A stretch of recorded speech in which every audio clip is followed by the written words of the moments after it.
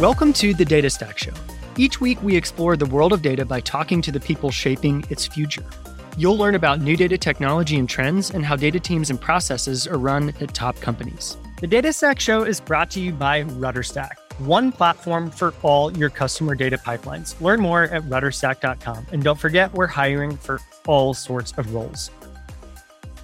Welcome to the Data Stack Show. This episode you're about to hear it was originally recorded as a live stream, and we collected some of the top minds working in the Reverse-ETL space. And we just wanted to pick their brains about this technology that, has probably been built internally for a long time by companies, but is now being turned into SaaS and is doing some interesting things. Kostas, I'm really interested to ask this panel about some of the technical challenges of building these things at scale. A lot of times, I think if these were internal builds, maybe like a one-to-one connection, you're sort of dealing with, a pretty simple pipeline.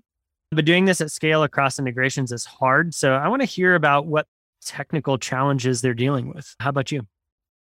Yeah, I want to ask them, when are we going finally get like a proper name for this technology? this Reverse-ETL thing needs to stop. Yes. It's so wrong. So yeah, I'll try to see what they're thinking about that and what's the timeline to get like a better name. Great. Let's dig in. That's a marketing problem. So we're going into pretty uncharted territory here, but I love it. All right, let's dig in. Let's do it. Welcome to the second Data Stack Show live stream. This is super fun. We did this once before, and we like to collect some of the best minds in the industry around certain topics and just pick everyone's brains. And the topic for this live stream is Reverse-ETL, which is kind of a new term in the industry, but actually something that people have been doing for a while, which we'll talk about. And we have some people who I'm just so excited to have on the show, names that I've followed for a long time personally. I know Kostas has as well.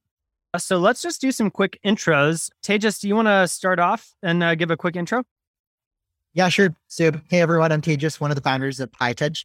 We're one of the players in the Reverse-ETL space and data activation, basically helping companies take data from the data warehouse and use it across all the operational processes and SaaS processes in their business. Before founding Hightouch, I was actually an early engineer in Segment. So my experience sort of in the data vendor space dates back to like 7-8 years ago, before terms like CDP and stuff like that existed, and kind of saw the rise of cloud data warehouses there and realized that there was an opportunity to bridge some of the challenges we were solving at Segment and what was happening in the data warehousing space with companies building a source of truth in the warehouse. So super excited to be on the show today. Obviously follow all the companies in here super closely, and excited to have a live coffee chat. Great. It's going to be great. All right, Boris, you're next in the window on Zoom. So take it away. Cool. Hey, I'm Boris. I'm the founder of a company called Census. We started building what we now call Reverse-ETL back in 2018 when there was no name for this. And we've always wanted to help companies like get the most out of their data. And a lot of it tends to be locked away in analytics and warehouses, which is what we were trying to solve. So get that in the hands of salespeople, marketing people, support people, finance people, all those kinds of things. And data pipelines are the way to do that. So yeah, before that, I've always been a tool builder. I used to work at Microsoft. And before that, between Census and Microsoft, I actually started another company before this that was kind of tangentially related called Meldium. Very cool. All right, Tridi.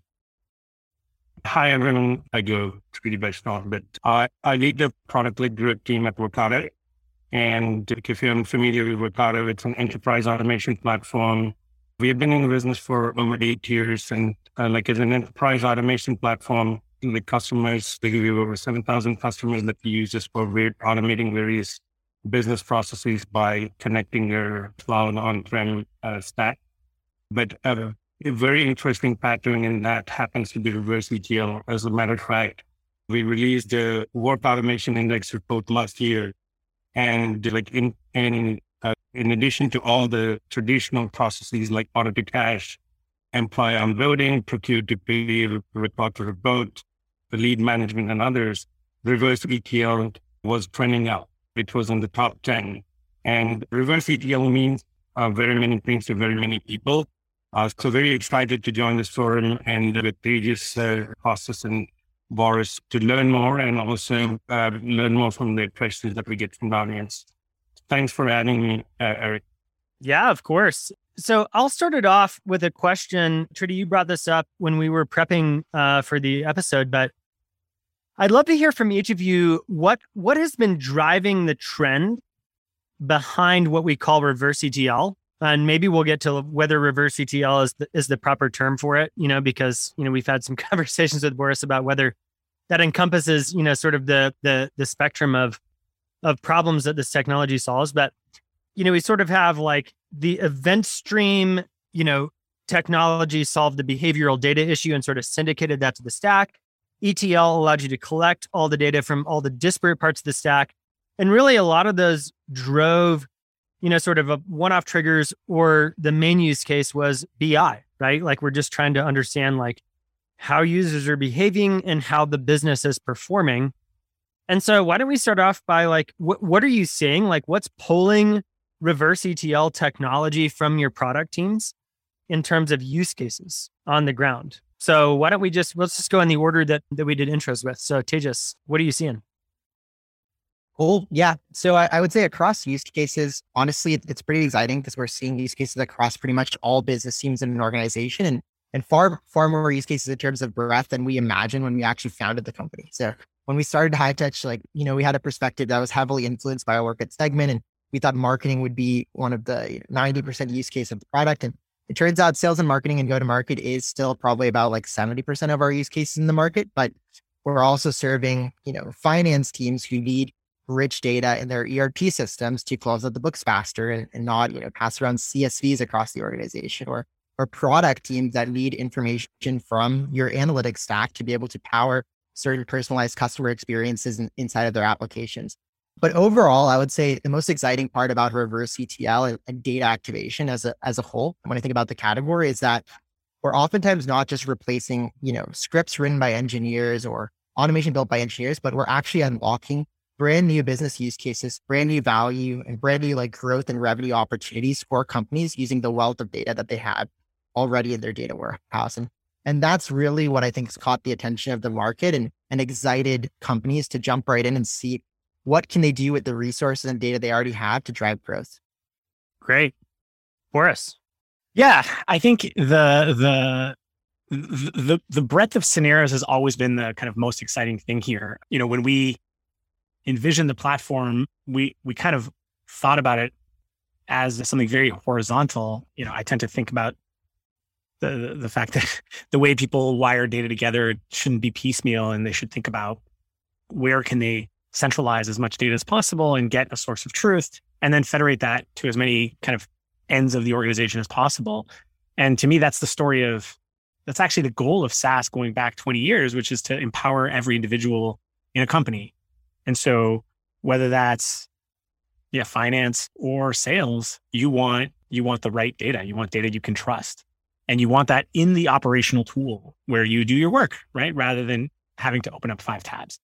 And so this idea, so what I've seen over the last few years working on this is that analytics, by virtue of a lot of other kind of trends and behaviors on the data team, has become host to the best data in the company, right?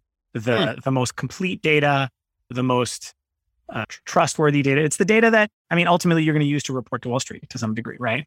And so has the most level of scrutiny, probably. Exactly. And so the ability to operationalize that data, right? To take that data and make it kind of available to every part of the company has been super exciting and continues to grow. And so funny enough, we didn't start with kind of like marketing bent back in 2018. We actually started with product-led growth and just kind of thinking about when you have software. Yeah, when you have software as your core kind of asset, the way you take it to the market is just different, right? And I don't know, it was personal frustration back then about salespeople not knowing what users are doing in the product. And I think, funny enough, I think Segment had done a great job of connecting marketers to the engineering side, but sales was just left behind. So our early scenarios were all on the sales side. And then that has since expanded. That's so interesting. Yeah. And that has since expanded to literally, I don't know, you can't even, I don't know if I could summarize it in any kind of set, right? It's like from support to finance, product to marketing. It's like everyone kind of wants to depend on this data. Interesting. And data organizations want to get more out of the asset that they've invested in, right? And so that to me is the exciting story. Like I'm a tool builder, right? And so you're trying to make someone else a more amazing version of themselves. And like data teams have a lot to offer. And it was locked away in charts. And, the idea was like, let's get this into operational tools. Very cool. All right, Tridi. I mean, like what Tejas and Boris summarized captures a lot. I'll just say, maybe add to that in a different way. It's essentially the trends we see, like over the last several decades, like ETL had been a way to collect data from various sources, like business application, business systems, and move it into a single repository, what Boris calling them, to create a source of truth that you can rely on, right? And there's always been, like, if you ask any company, any individual, like, how do you make decisions? So we are data driven. And the nature of data driven, or the way to solve being data driven has always been around to a great degree, still is. Like put a tool like Tableau or Looker on top of your this phenomenal repository of data and run visualizations, dashboards, reports. And that makes you data driven, and nothing could be further from the truth. Just looking at the data, everyone has their own interpretation of what that is.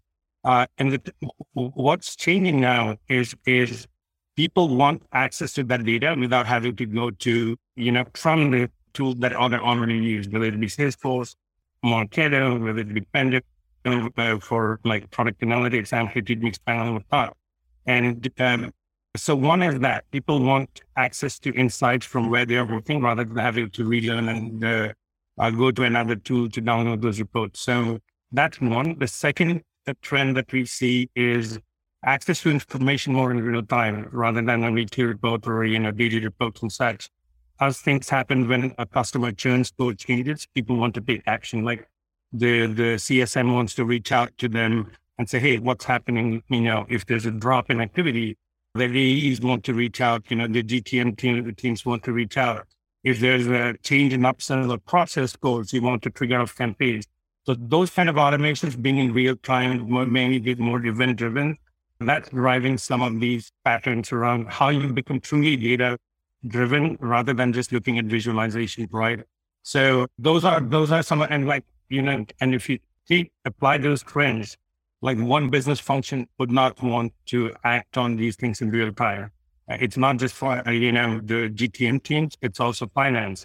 And also the third most important, if not the most, maybe one of the other important ones, is the elevation of a data warehouse or a data lake should be at the same level as of any other business application. It's no longer the black box, Oh, sure. Yeah. That you need to put a prism on top to look at like what it looks like.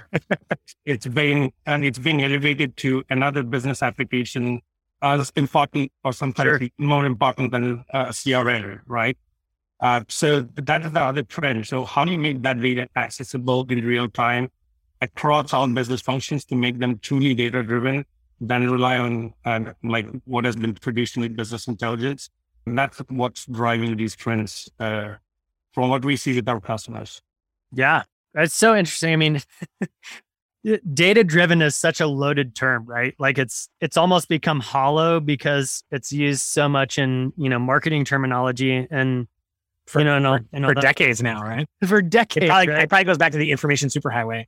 Right. And maybe this isn't okay, but I'm going to take a little bit of a dig at like the big consultancies, right? Because it's like digital transformation, it's like, man, the billions of dollars that people have made, like just trying to connect some pipes to like help companies become more data driven. Yeah. But digital transformation is such a catch-all, right? It is a catch-all. And data driven is just as much of a catch-all. That's true. I suppose you're right. But digital transformation, like the new digital transformation, even bigger. Like that one feels even more all encompassing because it's like it means computers, right? It just means like with computers. Like I think that data could be sheets of paper. So I guess it could be even bigger, I suppose. No, yeah, I agree. I think I think at least one big underpinning of digital transformation is sort of the move from on-prem to cloud, which is is certainly non-trivial, especially in the enterprise. But actually, on that note, what I'd love to do here is I'd love to get a little bit technical.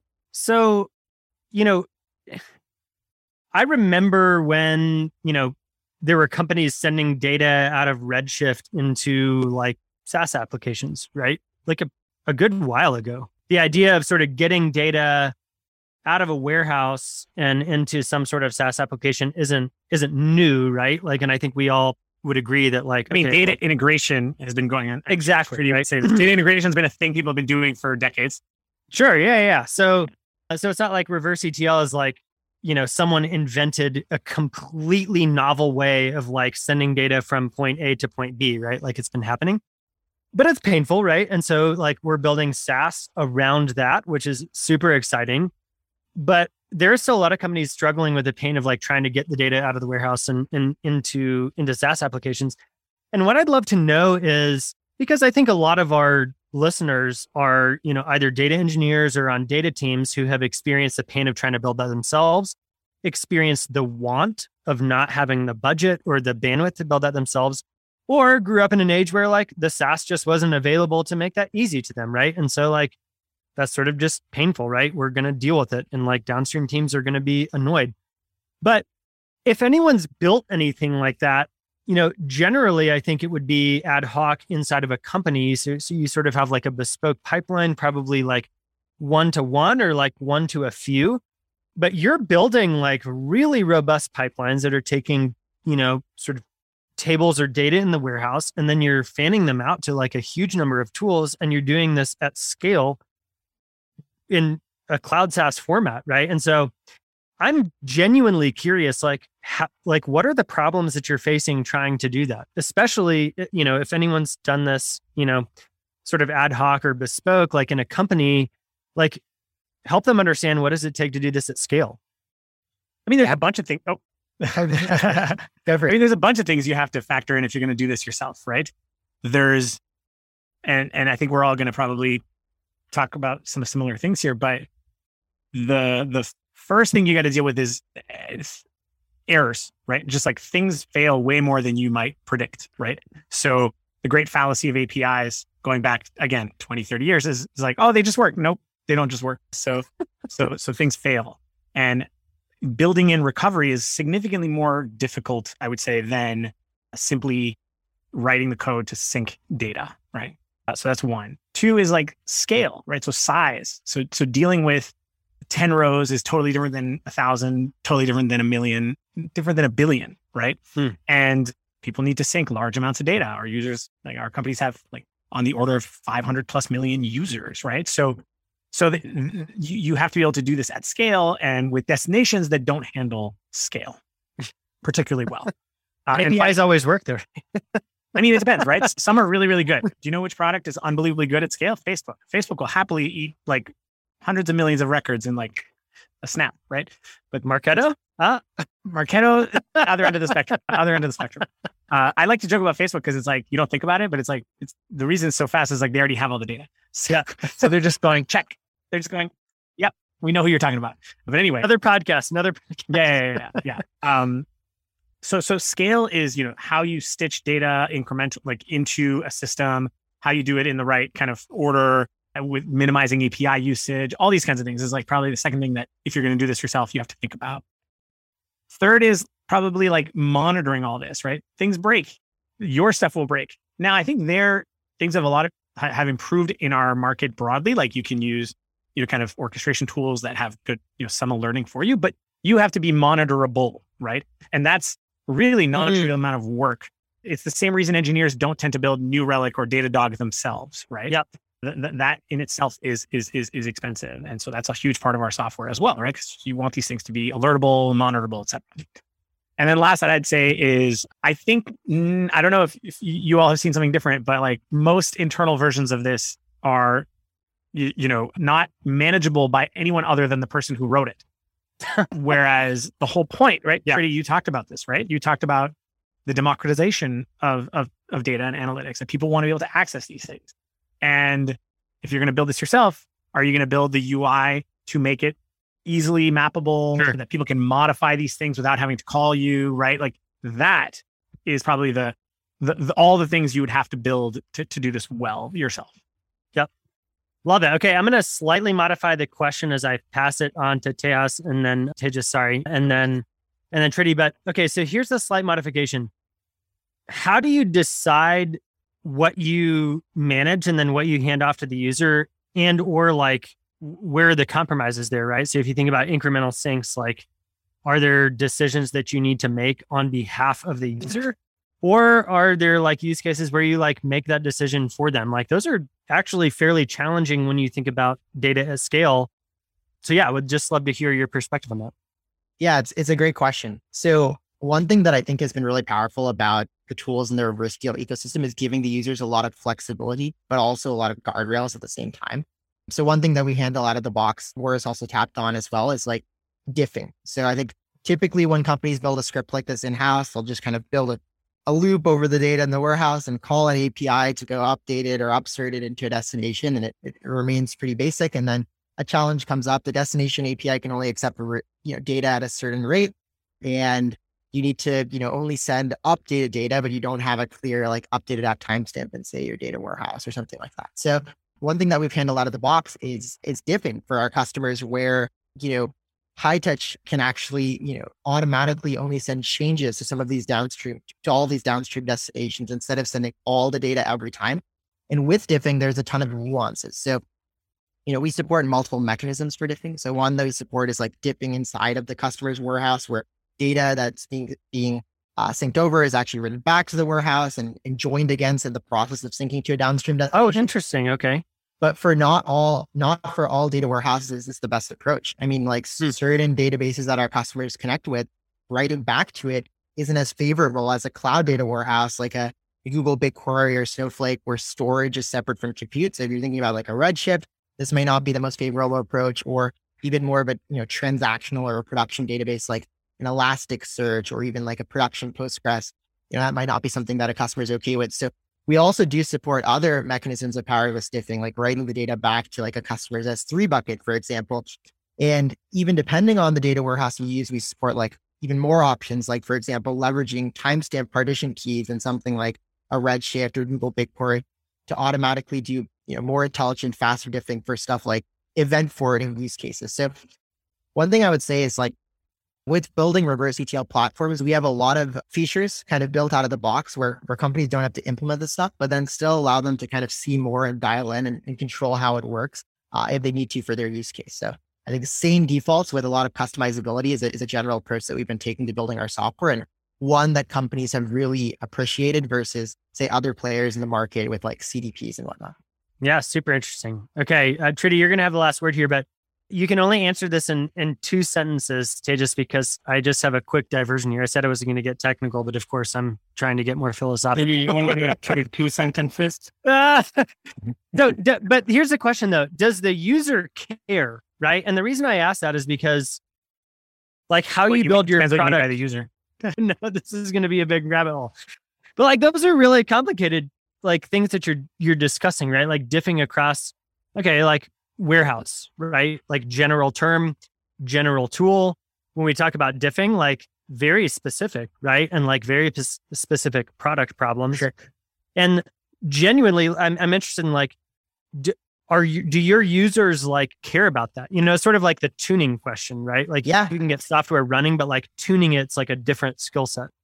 We talked about the various use cases, like who's with the traditional ETL, the team was always centralized, right?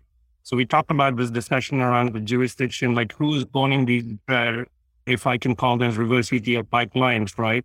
Like if it's the GTM team that owns it, like do they really care about these control and the extensibility and such? Probably not as much, right? But there are other teams, like maybe the product or data engineering teams that need a lot more control and flexibility.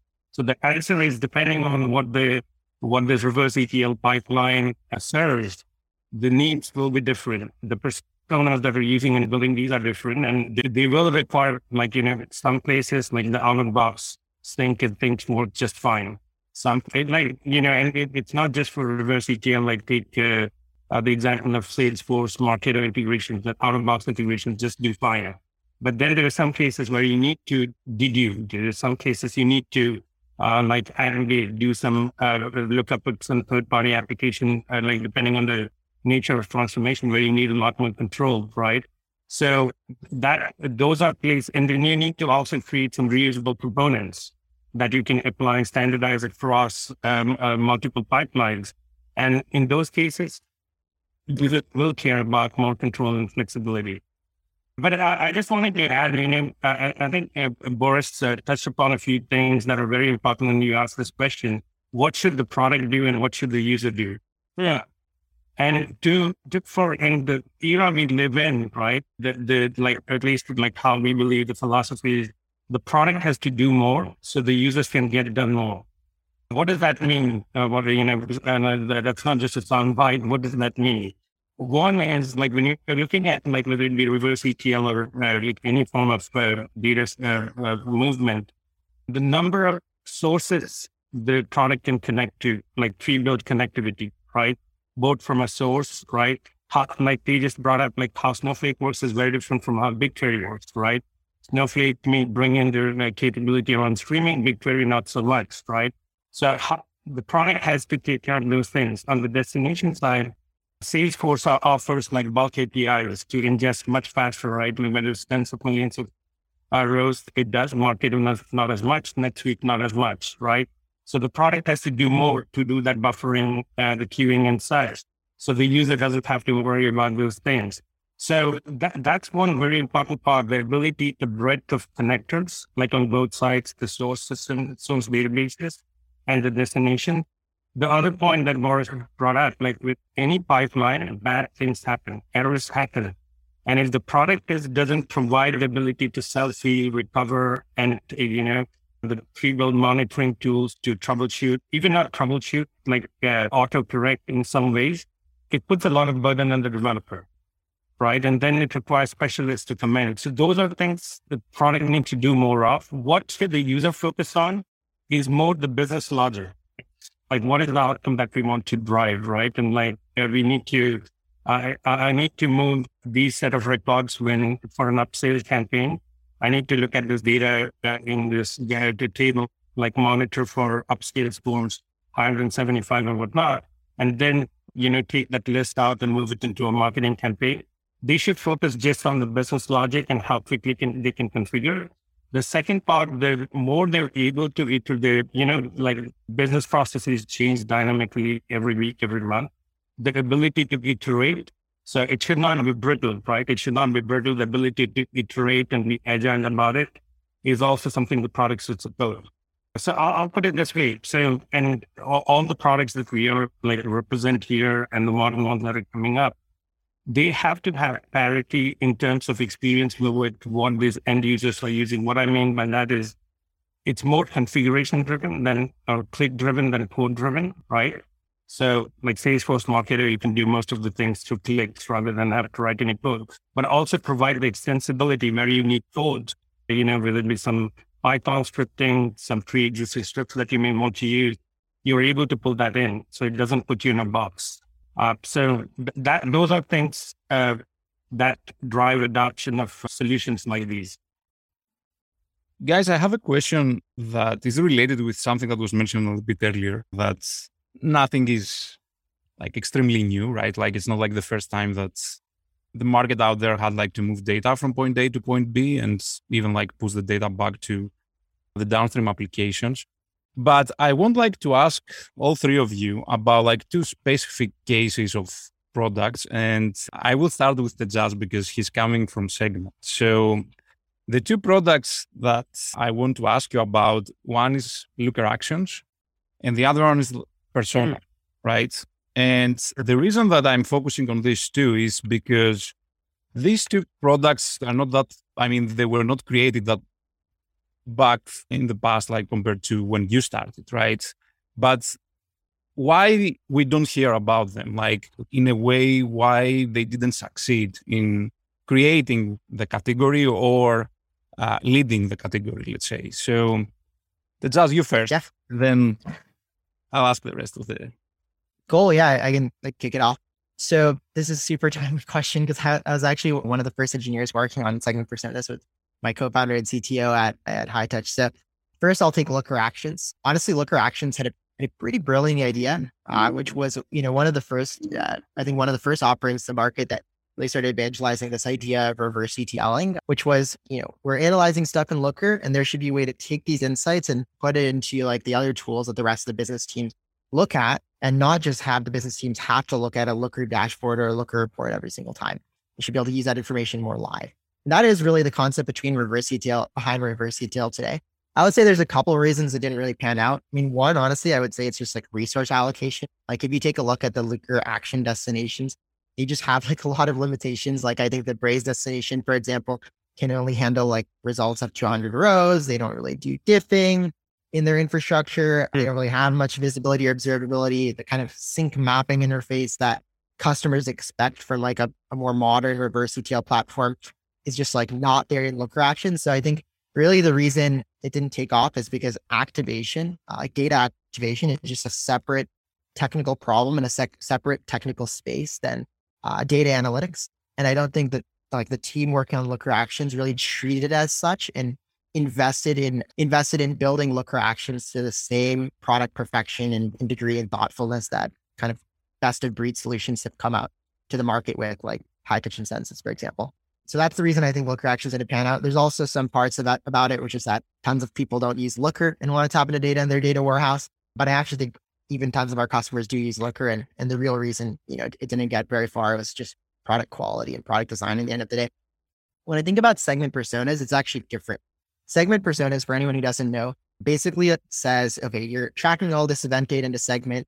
It's being forwarded to all these different downstream tools, but we want to provide marketing teams and growth teams and teams like this, a central place inside of the segment product where all the user data is aggregated into these profiles that you can then, build upon in a WYSIWYG way. So add some computed traits like number of orders in the last month to one or LTV, and then also build audiences on top of these profiles and sync them out to different tools. So really, if you think about it, segment personas was almost building its own source of truth off segment data within the segment product. And I think what the market has really realized is that the source of truth is not going to be in any sort of proprietary vendor or any sort of SaaS application or follow any sort of spec of what a user should look like in segment or what an event should look like or what a shopping cart should look like. It's going to be in the data warehouse where companies are able to get all the data into it via, numerous different ETL vendors where there's a standard that all software is kind of integrating on top of, transform it freely using software like dbt, for example, in the ELT stack. And then once they know what a customer 360 view kind of looks like in the data warehouse, sync it out to all the different downstream destinations. So honestly, I would say the reason segment personas primarily didn't pan out, I would say is just because it was built on the wrong source of truth, right? It was built directly on top of segment as a source of truth with the warehouse as kind of like a side afterthought. Whereas what I think has really become clear in the last 5 to 7 years is that companies want to use the data warehouse as a source of truth. That's where all the data will be. And that's where the best data will be, kind of as Boris mentioned earlier. And that's really the trend that reverse ETL and data activation is riding on. Mm-hmm. That's very interesting. And actually, based on your experience at Segment, because this is something that like I've been thinking like from time to time, do you think that the way that personas like were implemented based on this single source of truth that was like the segment itself, it was also like a result of, let's say, timing, like when Segment actually started as a company? Entirely. Yeah, I say this time and time again. So I think, the approach that CDP solutions like Segment took, back when I worked there or 7, 8 years ago when these solutions were started to be designed was not wrong for the time. If you looked at data warehouse usage at the time, I mean, companies like Snowflake just had like less than 100 customers when I joined Segment, honestly. And unless you were in the enterprise, you weren't really heavily using the data warehouse. BI culture and solutions like Looker were just popping up. If you went to a company and said, hey, we're building reverse ETL, we're going to allow you to take data from your data warehouse and feed it all into these SaaS tools to solve problem A you have on marketing or problem B you have in sales. Technically, that works. Like the software would work just as well then as it did today in a lot of sense as a technical solution. But when you think of the fit, like the product market fit for companies, they just didn't have the data in the warehouse in the first place. They weren't building, the kind of models of what it means to be a customer. How much are they paying us? Are they a high value or low value user? Just, all the prerequisite steps weren't done yet. So it just didn't make sense for that to be the way that companies solve data activation problems all the way back 5, 6, 7 years ago. So I don't think the way CDPs approach the problem was incorrect at all. I think it's just a different approach for a different time. And now that companies have made this massive investment in data warehousing and the modern data stack, everyone's looking for, how can I drive more value from it? How can I use all the data I have and all the data models I've built to drive growth? And reverse ETL and data activation is really the answer to that makes sense for businesses at this time. Mm-hmm. I could not agree more with that. Like, most of these things end up with good decisions in their context, right? Even, I would say, since you talked about nothing is new under the sun, right?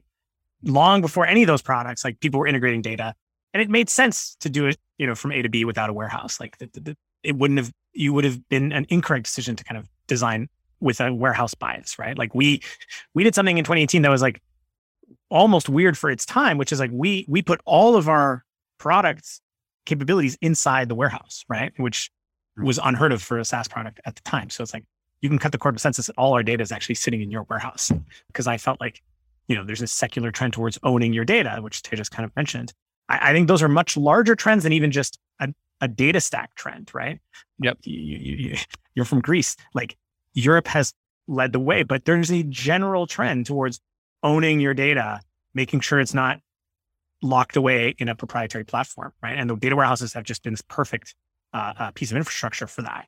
Mm-hmm. And then if you think about, I tend to think about the humans involved a lot, as opposed to just the tech, right? I know it's weird for technologists, but Segment was a brilliant bridge between engineering and marketing.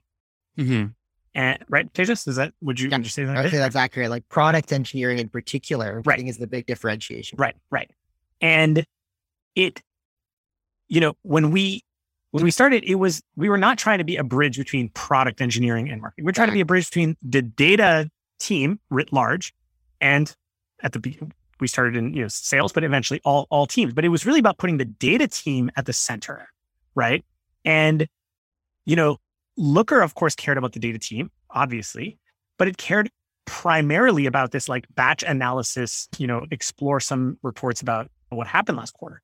And this idea of taking the data team and making them a central pillar of the company, that they're operationalizing their work, that they are driving in the truest sense, Eric, right? Like, driving the business, that is a different relationship. And if you had tried to build that relationship 10 years ago or 7, 8 years ago, the data team was too small, didn't have enough tools, wouldn't have had the kind of the buy-in from the C-suite to own this part of the company. Well, and the data wasn't actually centralized, really. I mean, yeah, but all these things kind of build on each other, right? But I think it's not just the data centralized now, it's that data teams, and I think CEOs around the world are realizing, like, I need to give this team more influence in my company, because good things happen when I do that, right? Yep. So you needed a new bridge between them and everybody else, right? So that's kind of like why we have, we talk a lot about the word analytics, because it's like, that's kind of the lingua franca of data teams, is the word analytics.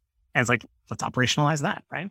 So yeah, I think outside of the core data team as well, it's just the data enabled personas in organizations just have a much more powerful tool set than they did 10 years ago. Like, obviously, marketing operations analysts, marketing analysts, sales analysts, those roles existed 10 years ago as well. But if you look at the tools they were using Google Analytics, Omniture, Google's, Excel, like tools like that, Salesforce reports. They didn't have the power of the data warehouse. They weren't leveraging BI. They didn't have knowledge or even access to SQL queries, like access to a place to run SQL queries. And that has drastically changed to say, like, it's a lot easier for any business user to find someone nearby them, like sits nearby them in the office that can write SQL or that can use a BI tool, than someone who can code. And that wasn't really true 10 years ago, I'd say. Costa, I was talking to someone the other day. How many people do you think have SQL in their skills, but no other programming languages on LinkedIn?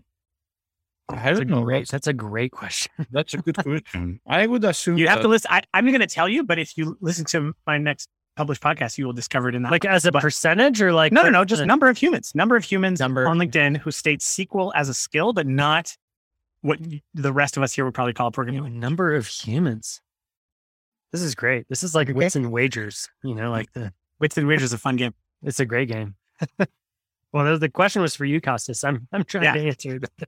Yeah, I don't know. I would assume that. Just give us a number. That's way more fun if you try to give a number. Give a number. I don't know. Like, I mean, a number. Failing data. At least give it. Let's say 2% of all LinkedIn users. So if LinkedIn has like 700 million users, like 14 million or so. Whoa, nice. That's high. That's high. I like that. I think that's high too. I was gonna say like, I don't know anything though. 2 to 4 million was my guess, but I think the Trinity, your math, like 6 figures. To be honest, yeah. So, I think I would have guessed same as you, but it's on the order of 5 million. Wow, that's great.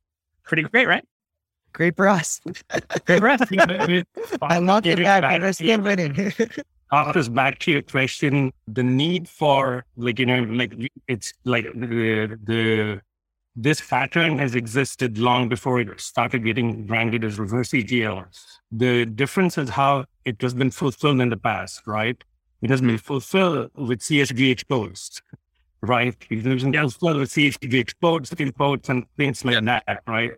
And who was able to do that? Like who was able to do that in the past is like these centralized data teams or people who are very competent with databases and such, right? Not for reason of not only for the reason of knowing SQL, just from a compliance and security standpoint, you didn't have access to these systems of record, right? So what has changed? Like, and the segment, Looker, I don't categorize them in any product that does have anything with data other than visualization. But segment that was a good example. But what has changed is the demand for these requests. It's coming from, we already talked about what set of use cases. Yeah. Like if segments solve for like 5 or 10% of use cases for GTM teams, there's a whole large number of unsolved cases that gets unmet by any tool. And that's why these products exist, right? So there's a need for ownership of these processes outside of the data team as well. And Boris and Tejas, you can speak to this. Like your buying centers will be different from the traditional data teams, right? The traditional buying centers of the traditional ETL products. Yeah. I think your point, both of you are saying like there's this democratization occurring, right? Of skill. And listen, you talk about buying, right, Trudy? Like I think the journey of SaaS for 20 years now is this empowerment of individuals and teams that are not, you're talking about data teams. It used to be that all your software was bought by the CIO, right? Like period, and deployed by your CIO and in the office, in a physical office somewhere from that, right? And people used to call it shadow IT and all these things. But broadly speaking, it's about having more choice, more autonomy, and different sets of teams being able to make decisions about what tools they want to use. And I this is where, like I've been at this for technically a decade, if you factor in my previous company, which was all about kind of democratizing access to SaaS. I think this is the journey we're still on as an industry is letting individuals and teams make decisions about software while and using it to the best of their ability. In other words, with the best data from the trusted source, right? But our job has to be to create the right, let's call it guardrails and availability of that data, not to prevent individual teams, whether that's a sales team or a content marketing team, doesn't matter, to make choices about what tools they want to use, right? And the analogy I like to use about this, now I'm going to really frame myself as a child of the 80s, but like video games used to work like this too. So in the 80s, like video games were not purchased by the children who played them. They were selected and purchased by parents. And therefore they were marketed to parents. Things that people don't remember this, but they were marketed to like mom and dad as like safe, fun games. And that all changed in the 90s and into the 2000s, where we now, have, more violent games, more sports-like games that are more for the let's say the user.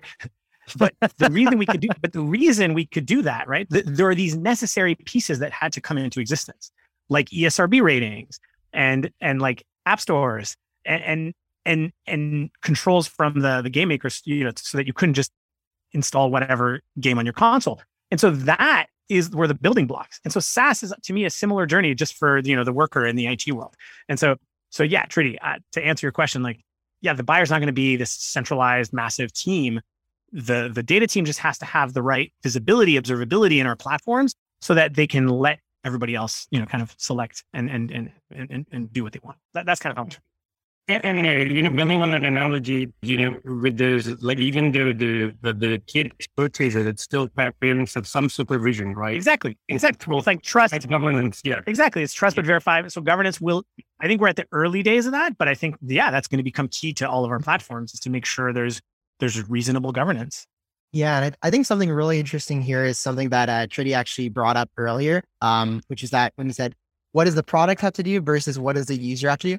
I think about it like a little differently, like almost an extension of that, where the product is also the infrastructure that the company is building, right? So it's not just what does the Hightouch product have to do, but it's what does the data warehouse have to do? What is that upstream versus what does the user have to do?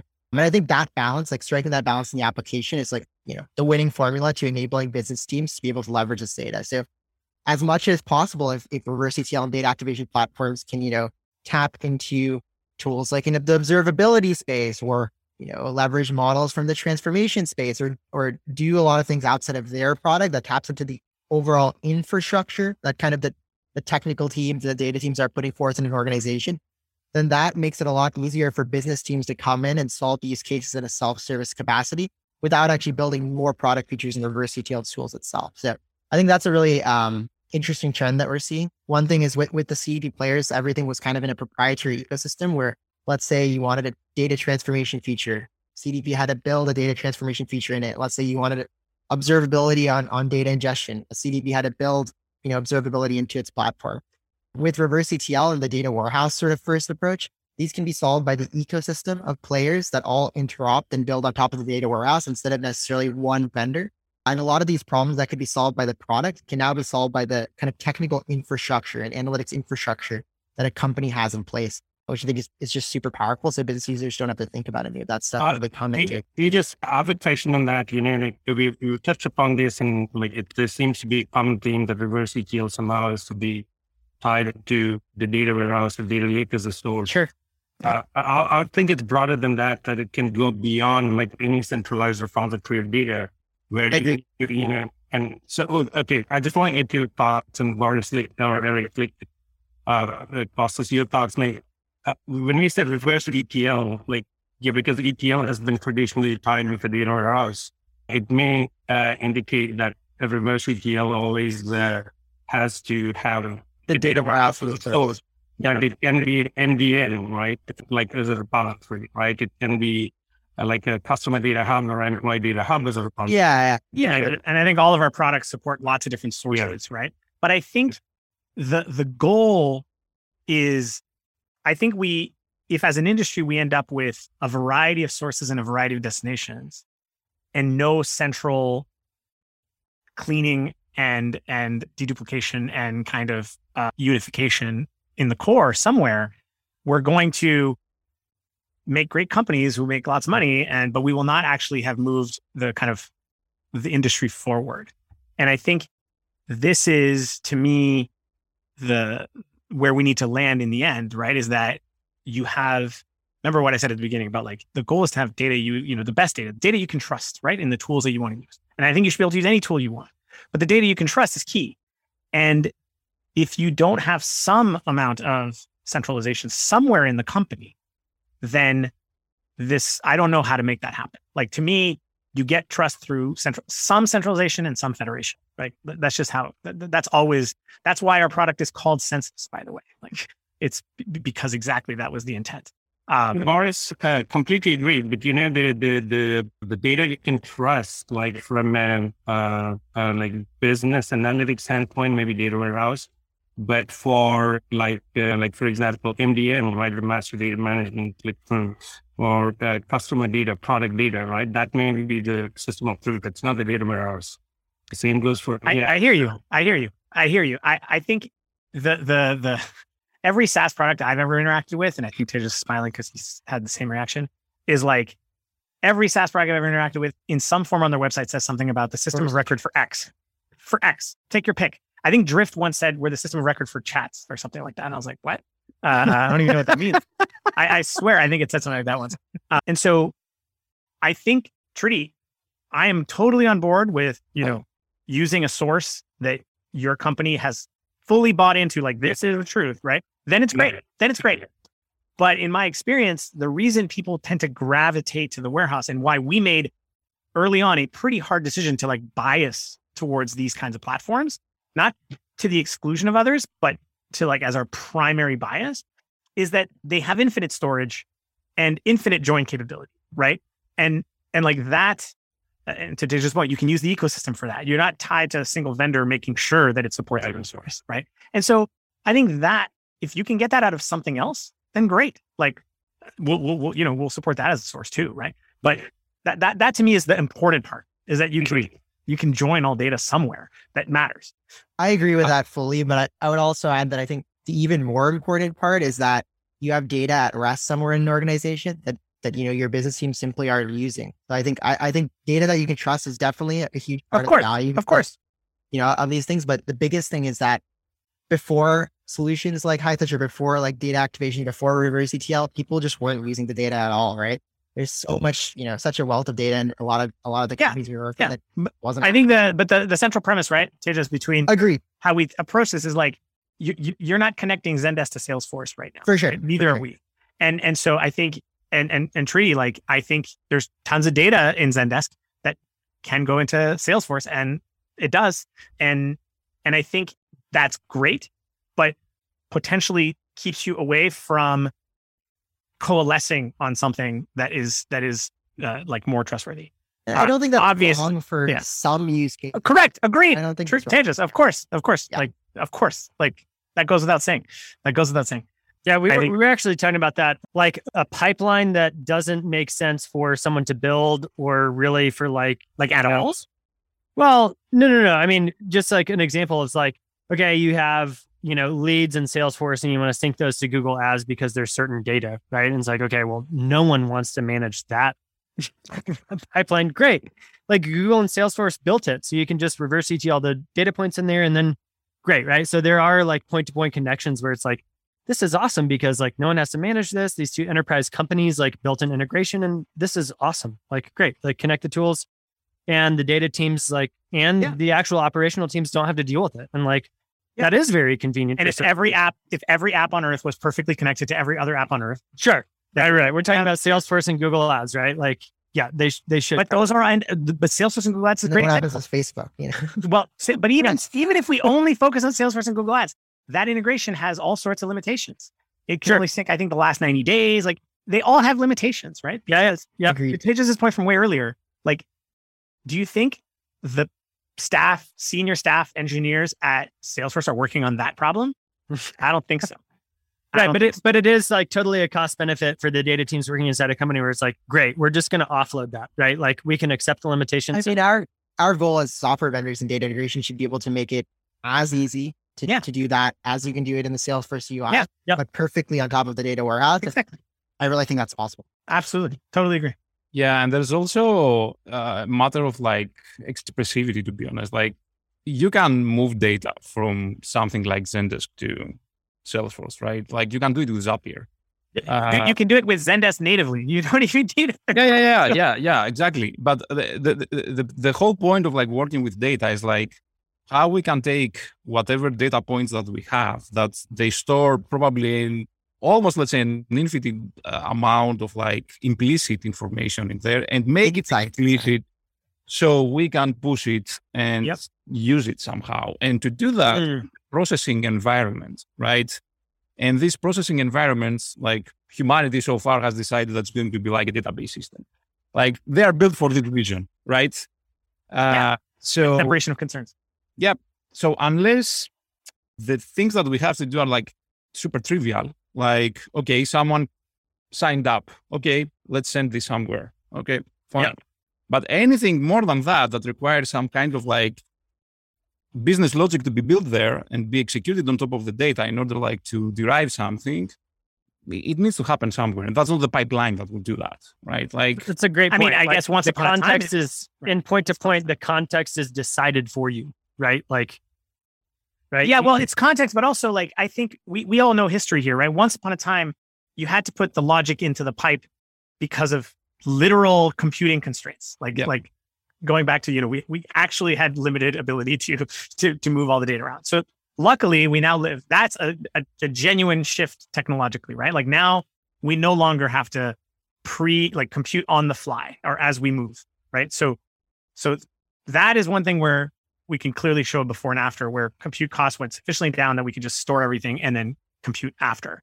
But you're right, Costa. Eventually you're going to need to compute in some form. People might not realize they're computing. I found that people who use Excel don't realize that they're programmers, when in reality, Excel is the world's most popular functional language by far. Sure. For all the Haskell developers out there, like actually Excel, that's a good one. Yeah, I thought this, to your point, I just want to be very clear about this. And I wish you mentioned Workato instead of Zapier. That would be nice, but I'll get to the point. It's like the sending the Salesforce integration. But the example that it brought about, like, let's say, I go to get the Census and register as a user, as a lead, right? And there is the Reverse-ETL is not a catch-all for everything. The lead getting to an SDR and AE in real time, it's a very different flow that requires some integration and automation, which may not even touch any data warehouse, right? It needs to happen in real time because somebody in SDR needs to respond to me in less than 5 minutes, right? We do that with our production database. With Hightouch, at least, we actually do that with a replica of our. Yeah. So I'm just saying that's where, they're different nature. The other part is like, once you've connected all these leads and say you wanted to do a reactivation campaign or such, right? And that data is in the data warehouse and say, hey, let's reach out to these leads. They were interested in some point in time, but it never went somewhere. And you need to move that data into your mobs tool kind of thing. That's where Reverse-ETL comes in. So there's a place for both. There's a place for both. And again, the tool of choice will depend on, what the user is trying to solve for. But there's a place for both. Why Zendesk Salesforce integration need to happen regardless of whether it's either Zendesk or Salesforce has the most reliable source of customer data or not. Yep. It's a great point. Okay, we're close to the buzzer here, so we didn't get to talk about a number of things that I would have loved to, but we need to do Q&A and wrap it up here. Okay, so we'll just do a couple of quick questions here. The first one, which is super interesting, is there was discussion around. I'll give a little context here, or I'll read some context into the question. There was discussion around the change in technology, right? So, products like personas were built before the warehouse had sort of come of age, as it were, right? So the question is, the technical ability of roles has changed, right? So a marketer, 10 years ago was far less technical, or most of them were far less technical than today, right? And even salespeople, right? And sort of the appetite for different interesting types of data that help them do their job. How does that influence the way you're building your product, right? Not only has the tech changed, but the users, it's marketers are very data centric. Salespeople are becoming more data centric. How's that influencing the way that you're building your products? Yeah, it's tremendous responsibility.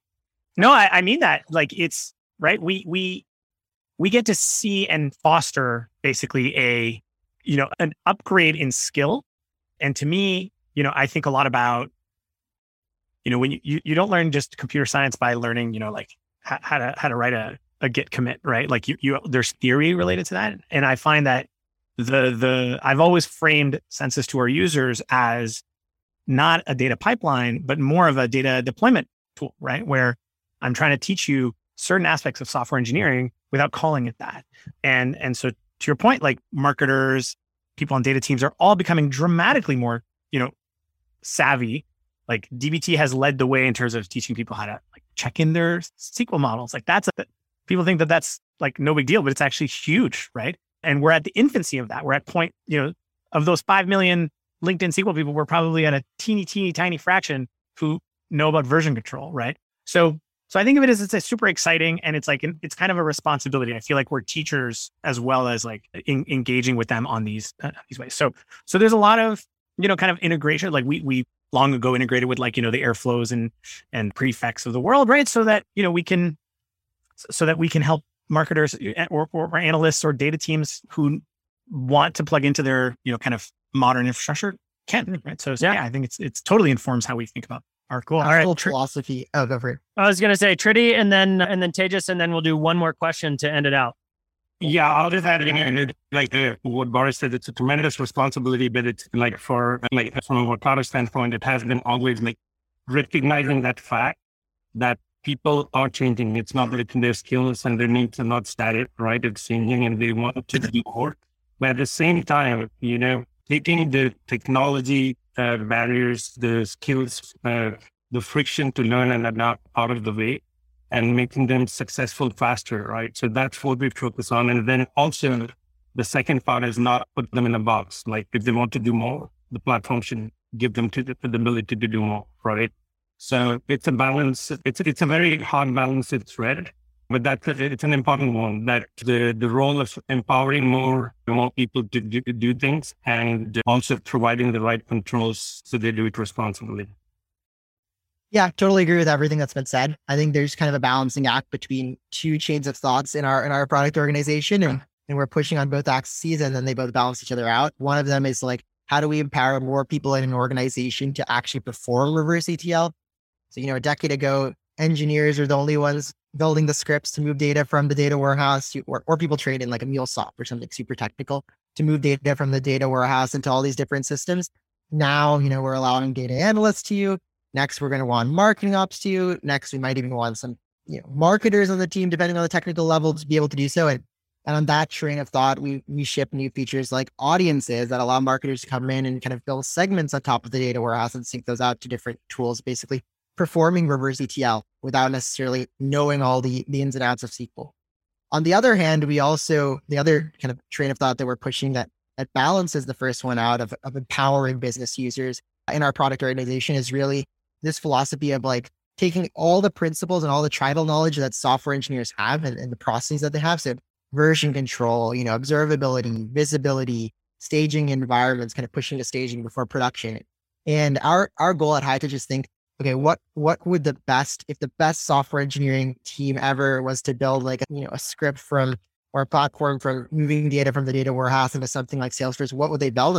And they'd have all of those things as a part of their 12 principles of deployment or whatever it is. And how do we make all those aspects of a really strong data pipeline available to kind of the less technical users, whether it's data analyst, marketing ops, marketer, without them having to know all about it? And I think if you look at our application product features like Git sync, so the ability to be just using the Hightouch product as usual, then everything you're doing, all the configuration to be bidirectionally synced with like a GitHub repo, is a really powerful step in that direction, where you don't have to understand it all to start, but now you can start seeing the commits you're making. And then if you need to make a bulk change, you can do that in code as well, but you can also just use the application as is.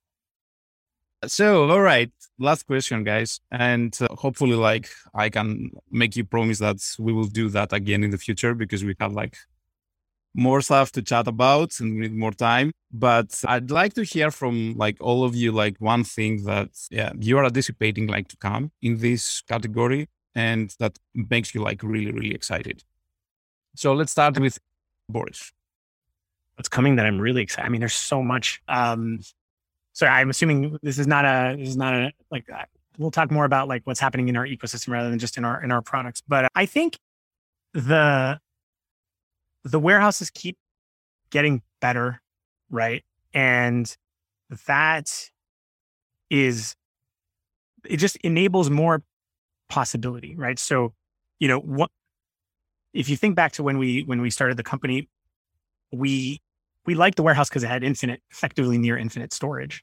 And we could use it as both a source and a destination. We could actually write our information into the warehouse. That way we could, kind of do diffs. Like I think incremental 6 is like a table stakes thing. It's like, that shouldn't be some fancy feature.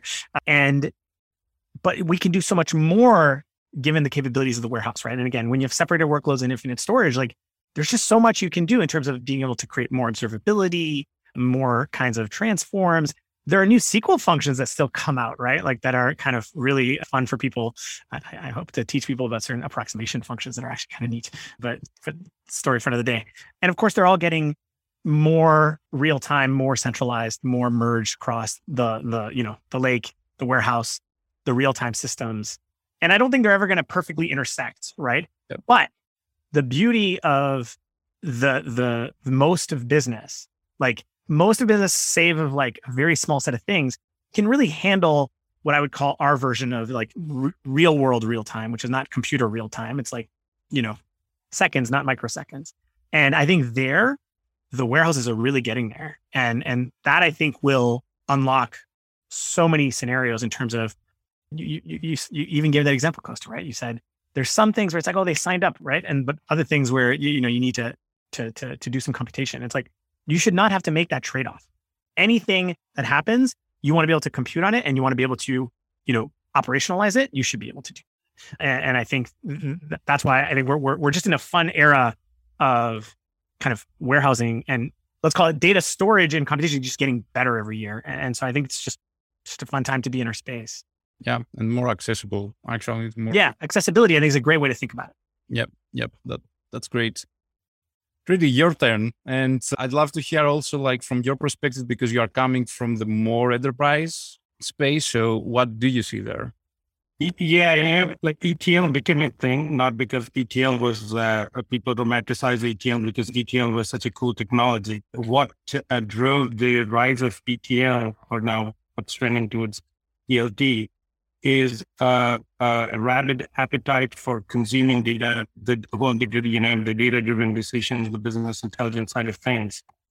So the exciting thing, like with the reverse ETL trend, what will propel it to what ETL has been for the last 30, 40 years, is the trend that we see in enterprises, which is called like going from big data, which drove ETL, to big ops. Everything that we are talking about, reverse ETL is just a way to move data from one place to another. But at the end of it, GTM teams are trying to convert leads faster, launch campaigns, more effective campaigns, right? Product teams are trying to drive growth with product-led growth and, drive better experiences. Customer experience teams are doing the same things using data, right? So the big ops is the next big thing, and reverse ETL will play a big role in that. I'll leave it at that. That's a trend that we see in enterprises.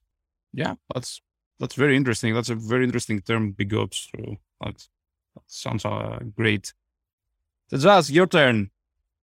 Cool. Yeah. I mean, honestly, on the technical front, I think Boris and I are thinking alike here.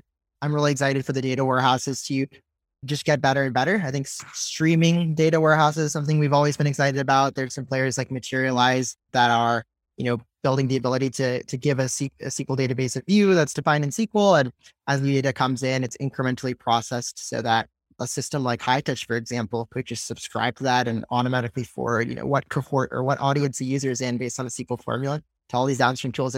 And while that's not innovation in Hightouch, that unlocks, massive potential for Hightouch to be used for use cases like on-site personalization in real time that, it's harder to use Hightouch for today, as kind of Trudy mentioned. But on the Reverse-ETL product front, I think really what I'm excited about is just more the design aspect of things, actually. I think a big bottleneck to making Reverse-ETL and data activation the big thing and allowing all companies to use it to actually drive more value from the data is just making it easier to use. So I can't wait until there's, when every business user in an organization feels like, just like how they can open a link to like a Tableau dashboard that someone hands them and they see the graph on it. Like I can't wait till they have a problem like, oh, I wish I had this data point in this tool, or I wish I could grab users that meet this criteria, and they can walk into a data activation tool that they have never used before in the organization. It kind of gets connected to the resources that exist around the company quickly, pulls metadata from all these different systems and helps guide that user through actually solving their business level use case. And I think a lot of the innovation in the space outside of the technical front will actually just be on the design of the products and making it really accessible and separating technical concerns from business concerns so that business people who identify a problem can just like solve that problem. And that's where we spend a lot of our headspace, honestly. And I think it's a function of both marketing. Reverse-ETL is not the most accessible term to everyone, as well as product and partnerships. And that's what I'm most excited about. Yeah, 100%. And I think, we don't have time today, but there are a couple of things that we didn't manage to touch and discuss about today. And I think one of the most interesting is the users behind who is mainly affected by Reverse-ETL. What are the personas? What do you see there? And Boris, you mentioned like these 5 million people there that they know SQL, but they are not technical, right? Like what's the journey? What's the journey to enable these people like to do more with less technology? Like No, I think, they don't just hire us for moving bits, right? Like they're hiring us as a piece of software, but they're trying to increase their impact, do more with their data. Like that's exactly. Yeah. Call business problem. Just one thought, he just mentioned two things that triggered some thoughts on this. He mentioned one thing that was very important, like it's that like you bring in a tool, like the tool, but how it fits into your overall data strategy or how you're thinking about data in the company. And the second part, like you just mentioned about like the ability to publish and subscribe, like events, right? And that's a trend like we see in enterprises, which is this event-driven architecture, right? Mm-hmm. So it's not just connecting your like data warehouse, cloud or whatnot to the business applications, but the ability to like stream events, right, to a bus and then consume it across various subscribers. The decouple that architecture, that's a big trend as well. Mm-hmm. So that and again, the maturity levels across enterprises varies, but that's definitely a trend. Yep. Makes a lot of sense. Someone tried to say something and I think interrupted. I was going to say, I think it's time. We're way over time, Eric. we're way over time, but I think, I'll try to summarize at least one of my primary takeaways. What's so interesting to me is that Reverse-ETL it's almost a misnomer in that it's just sort of moving the data. It's moving the data, right? Like it's a pipeline and it sort of describes like a flow of data. And what we're talking about here is far, far deeper than that, and impacts the organization as a whole. And I think reflects changes in the industry as represented by both technology and then, the changing skill sets of people. And so this has been a true treat to hear about how everyone's thinking about that. So thank you again. Thank you for going long. And let's do this again and dig into users. And then, of course, we didn't get to synthetic events, my favorite topic when it comes to Reverse-ETL. So we'll do it again in another couple months. Thank you, everyone. Thank you. Thank you. Thanks for having us. Yeah, it's a lot of fun. Thank you, guys. We get to talk to some super smart people, Kostas, which is honestly like maybe one of the highlights of my week. Just being able to ask good questions or at least what I think are good questions, or at least my own curiosities to these brilliant people building stuff. I think what was so interesting was we really didn't, if you went back and listened to that conversation and you didn't have the context for it, you might not necessarily think it was solely centered on Reverse-ETL, right? And we actually didn't talk about sort of like the actual technical flow of data from like a row in a warehouse table to, like a field and some sort of downstream tool. And I mentioned this at the end, like Reverse-ETL is it's a strange term in that way, right? Because the way that they're thinking about this problem is so much more comprehensive than, just sort of a basic pipeline that's moving data from A to B. So yeah, it made me think even more about, your point that the name for this maybe is not a great name. What'd you take away? Yeah, it's not a great name. My main takeaway is that we really need to spend like more time with these folks, like discussing about not just like Reverse-ETL, but the whole, let's say, transformation that the data infrastructure is going through right now. Like, for example, you saw that one of the most exciting things they talked about was about the latest developments in data warehousing, right? And like, what does this mean? Or what it means to have like so many people out there that they know, or they say that they know SQL, but they are not like technical, right? And we still have like so many people that they technically are doing functional programming through Excel sheets, but still they are not using like all these amazing technologies that we are talking. Yeah. So the potential is obviously like huge out there, and we are still very, very early. And what I'd like to add, like to what you said about like speaking with very smart people, I would say that like what I find like extremely fascinating is that it's not just like they are smart people, they are also like highly motivated people. That's what makes like things even more interesting because we have people that are trying to change the way that we are working with data. And it's very early. So I don't know. I find it like, how to say that, as an amazing opportunity to take a glimpse in the future when we can get like all these people together and like chat with them. So hopefully we'll be able like to do it more often in the future. I agree. All right. Well, thanks for joining us. Lots of great recordings coming up. So make sure to subscribe and we will catch you on the next DataStack show. We hope you enjoyed this episode of the DataStack Show. Be sure to subscribe on your favorite podcast app to get notified about new episodes every week. We'd also love your feedback. You can email me, Eric Dodds, at eric@datastackshow.com. That's ERIC@datastackshow.com. The show is brought to you by RudderStack, the CDP for developers. Learn how to build a CDP on your data warehouse at rudderstack.com.